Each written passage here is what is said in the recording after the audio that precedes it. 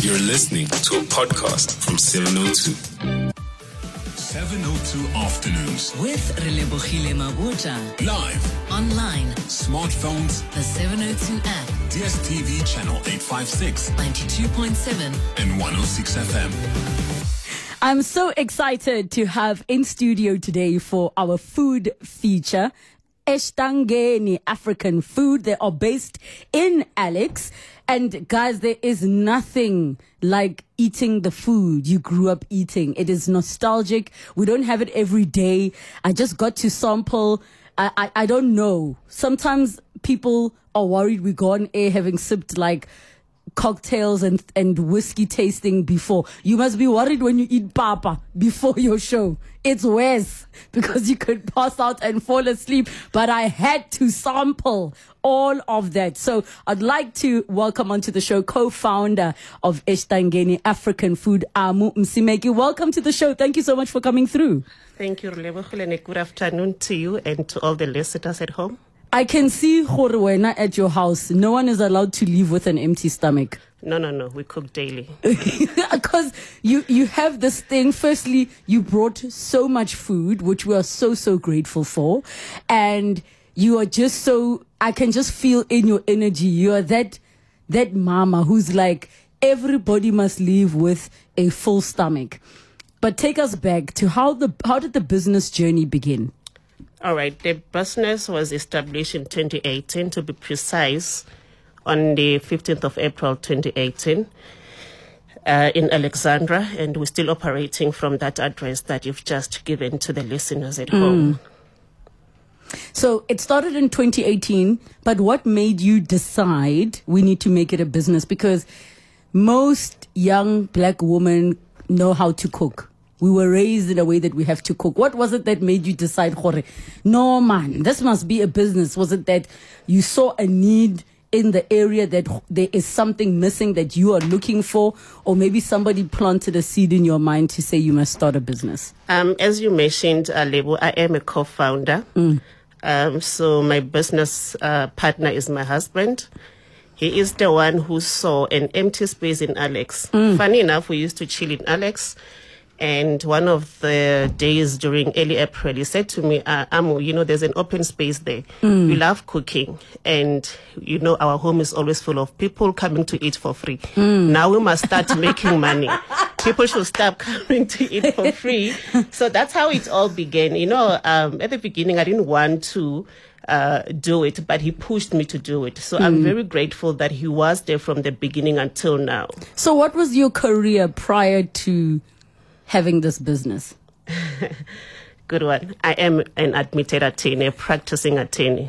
And what did you specialize in, or where were your special interests as a practicing attorney? From my days of being a candidate attorney until now, I'm concentrating mostly on family-related matters, divorces, children's court matters, maintenance. So that is mainly my focus in the practice. So I can come and eat and get advice to get maintenance? No. It does not work like that. We're chasing money. We're chasing fees.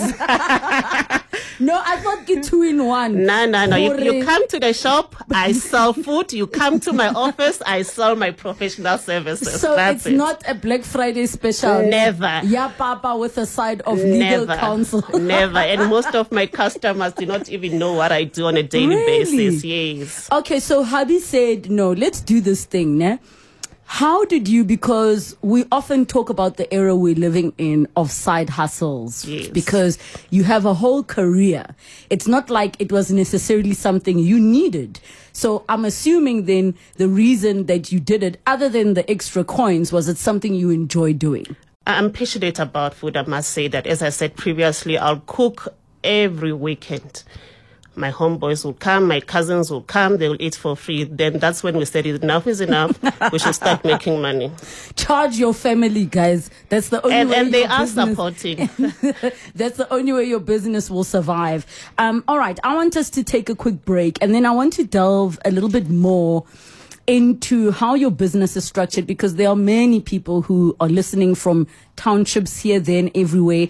Maybe what are the challenges of having a township business, but also what are the successes and the positive things that you could share. So we'll be taking your calls on 011 883 0702 and the WhatsApp line 072 702 1702. 702. Food feature. 17 minutes after 1 o'clock. And for our food feature today, we are hosting Mumsi Meki, co-founder of Eshtangeni African Food. They are based in Alex, but she also happens to be a practicing attorney. Legal services with a side of pop and Namaya Koho. What a brilliant idea. We are taking your calls on 011 883 0702 and the WhatsApp line 072 702 1702. But while we're talking about food, and I'm going to ask Amu this question, is what is it that makes your Christmas meal a Christmas meal? You might be the family that says, if there is no turkey, it is not a Christmas meal. You might be the family that says, me, I'm alone. Even peanut butter and jam on loaf brown is my Christmas meal. That is my Christmas meal. So for you, is it different from what you do on a Sunday when it's 7 colors and you've come back from church? Or is your Christmas meal got something extra? Let's share ideas of what it is we'll be putting on our menus. But before that, here's a voice note. Rilebohile, I really want to find a South African cuisine restaurant. But I'm so scared these days because there's so many rumors about they still leave a little bit of the dirt inside the stomach so that it gives the food flavor, or they wash it with bleach or any of that. Can you please find out from your guest, if they do that, how do they clean the cleanliness? Because that is such a concern for me, and I really, really want some mogodu so badly, Sam. Listen, what you're saying is valid, hey? Like, it is very risky eating mogodu just anywhere. It is risky because, for example, I come from a home where we eat our mogodu chopped quite finely. It is nice and stewy, and we don't necessarily have whole big pieces. And we clean our mogodu thoroughly. We don't do and it's not dirt. It's not dirt. But it's the digested grass, basically, within the stomach of the animal. I'm actually hearing that for the first time, that they clean mogodu with Bleach. Yes. If you go to your Portuguese restaurants and they have things like tripe and you see it being white, it's bleached.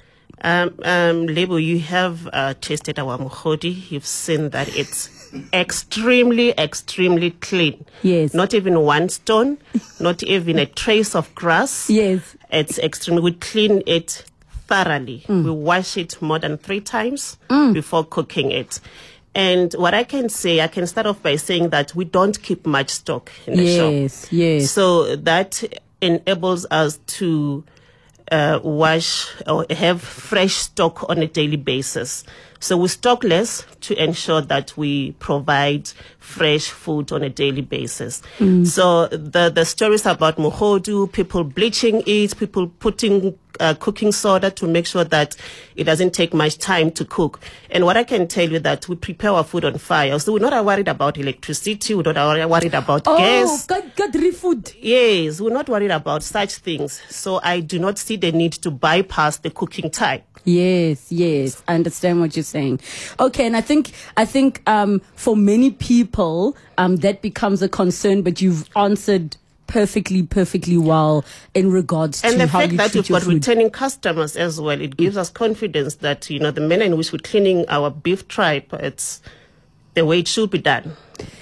For me, namakhoho, as in the head meat, as translation, is so tender. Like, I think the general consensus was that was what the team was loving, even though you say the hard body is the best seller. That is our most popular meal, the hard body. The hard body. Yeah, amongst other plates. Yes. So talk to me about having a township-based business and some of the challenges that you face, but also what are some of the the benefits of having a township-based business? The mere fact that we're based in a township is easily accessible to most people. It's easy to find us. Anyone can buy, whether you are a middle class or high, in the high range earning bracket. As like an attorney. As like an attorney, sorry, for lack of a better word. So anyone can access it. The challenge is we have people coming to the shop and say, can I have half plate? Can I only have pap? Can I only have this? And then we have to find ourselves having to restructure our prices. But we had to be firm about it to say, the price is this X amount of money and it's how we sell our food. We're not going to break the price or give a discount because a person cannot afford. Sometimes it breaks my heart. As I said, I love to see people eat, but I cannot carry on giving discounts. No, and understandably, at the end of the day, you are running a business. Exactly. And you're going to be looking at your expenses, your liabilities. You're going to be looking at the income, the turnover, the profit, making sure that your staff remain employed and all of those things. And just to add on that, the challenges that we're experiencing, next door by the streets, there are people selling similar food to us, to ours. So they're selling at a very low price, but we still have local people coming to buy. It doesn't bother them at all that we're selling at double the price. And I think for every business, you have your own market, Exactly. Even if one might see it as competition, it isn't necessarily competition because you are not necessarily serving the same target audience or target group. I'm so used to TV and media that I say audience or listenership. Yes, the same customer base. That's the word I was looking for. Yes, and I take into consideration the fact that we've got overheads as well to cater for at the end of the month. So somebody's saying, guys, Lingkhadisa, where is this place? I'm hungry. Where in Alex is it? Corner, it's actually in Marlborough, corner 1st and 4th Avenue. Most people are so afraid to come to Alex, but if you come, then you'll see it's not the inner part of Alex. We've got parking space. You can enjoy our Mohodu or Oxhead looking at your car. For people to say, if I come, then the next thing I'll not come back with my car. Yes. Yeah, so it's really a safe area. Even if you don't come back with your car, guys, it's worth You'll it. be full. Let's go to the lines. We've got Claudia in Johannesburg. Hi, Claudia. Hi, ladies. How are you? Good, thanks, and you? Good. Yes, I'm go just really ahead. enjoying the conversation. I just heard the comment around Portuguese restaurants normally bleaching their tripe, and I just wanted to pitch in there. Yes, please. So Portuguese restaurants don't bleach their tripe. It's quite a process to get it washed nicely, and it gets soaked in lemon and oranges overnight and over changing various waters various times. So I'm not sure about the bleaching at all. I make it at home as well, not only in restaurants. So that's just my comment. So can I ask, what is the reason that it is white? So and this is based on my experience at one restaurant where I saw it being served white in a tomato-based sauce. I can't answer on behalf of that restaurant specifically, but just from where I have had experience, it really is just from a quality point. So where the tripe is purchased and then the washing process. Yes.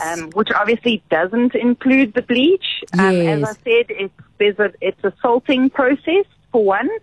And then it's the lemon and orange. Wow, that is so fascinating. Thank you so much, Claudia in Johannesburg, for that. Soaking and the lemon and orange. I've never heard of that. As I said, the bleaching of ox tripe, I'm hearing it for the first time today. And you're hearing about orange and lemon for the first time? Yes. Okay. And I've never seen white tripe. It couldn't be sheep tripe, maybe? No, it is white. So I even think at Spar. Spar's one of the grocery stores that sells, kagwan and all of those things. So you can actually see the one that is the normal color, which is your brown, and then the one that is pure white. I'll definitely have a look. But you don't want it. No, not at all. The not at flavor's all. not there. I've never touched it with my hands and I wouldn't like to touch it. All right, let's go to JK in Pretoria. Hi, JK. I actually had a privilege of eating her food.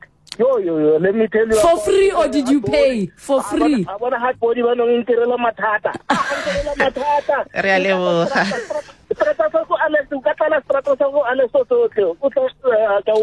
My sister, your food is best. Thank you very much. Thank you so much, brother. Thank you so much, JK there. Does your business have an alcohol license? And if yes, if not, do you feel that it is benefiting or not benefiting the business? We don't have an alcohol license yet, but we are open to our customers bringing their own alcohol. We don't have capacity at the moment to sell alcohol, but it's something that we're looking into. Look, I know that the process is not an easy process. It's a very long process and not necessarily an environment that you might even want. Though for many businesses, for those that are listening and are thinking about having your small little food business, many people will tell you that the profit share, a big part of profit share can come out of markups on the alcohol. But we'll be looking out for that one. So at least we're not being told you cannot bring your own alcohol. There is a question here. Another one says, only boiling water, bicarbonate of soda, lemon will clean those parts of the animal thoroughly and safely. That is unsigned. And then they say, and coarse salt also cleans. We're learning, hey? Bicarb of soda, boiling water. But the question is, why use all those ingredients if you could just use water? That's how we were taught to wash muhodi by our parents, our grandparents. Only water. You wash it thoroughly. You extract the extra fat from muhodi, and then it's clean. You cut it in small pieces. I hear you. So, final words to the listeners. Why should they make their way to Alex to come and enjoy? They will not regret a single minute of coming to Eshtangeni. They will love it. And I know we spoke about papa, but there are other things that you serve other than what we spoke about. Dumpling and semp. Yes. That is our alternative starch. Hi, this weather is making people go. Please remind us one more time where they can find your business in Alex. We are based in Alex Corner, 1st and 4th Avenue in Marlborough. You can also find us on Instagram. There are contact details there. We are always available, not always 100%, but 90% of the time we do respond to inquiries from customers, give them directions, send them locations so that they can easily find the place. So just if you would like to know, the way you spell Eshtangeni is EXITANGENI, and you can find them on Instagram and you can see images of all their absolutely delicious food. Thank you so much, Amo, for joining us. Thank you. We'll be in touch for legal counsel and a side of pap. Thank you.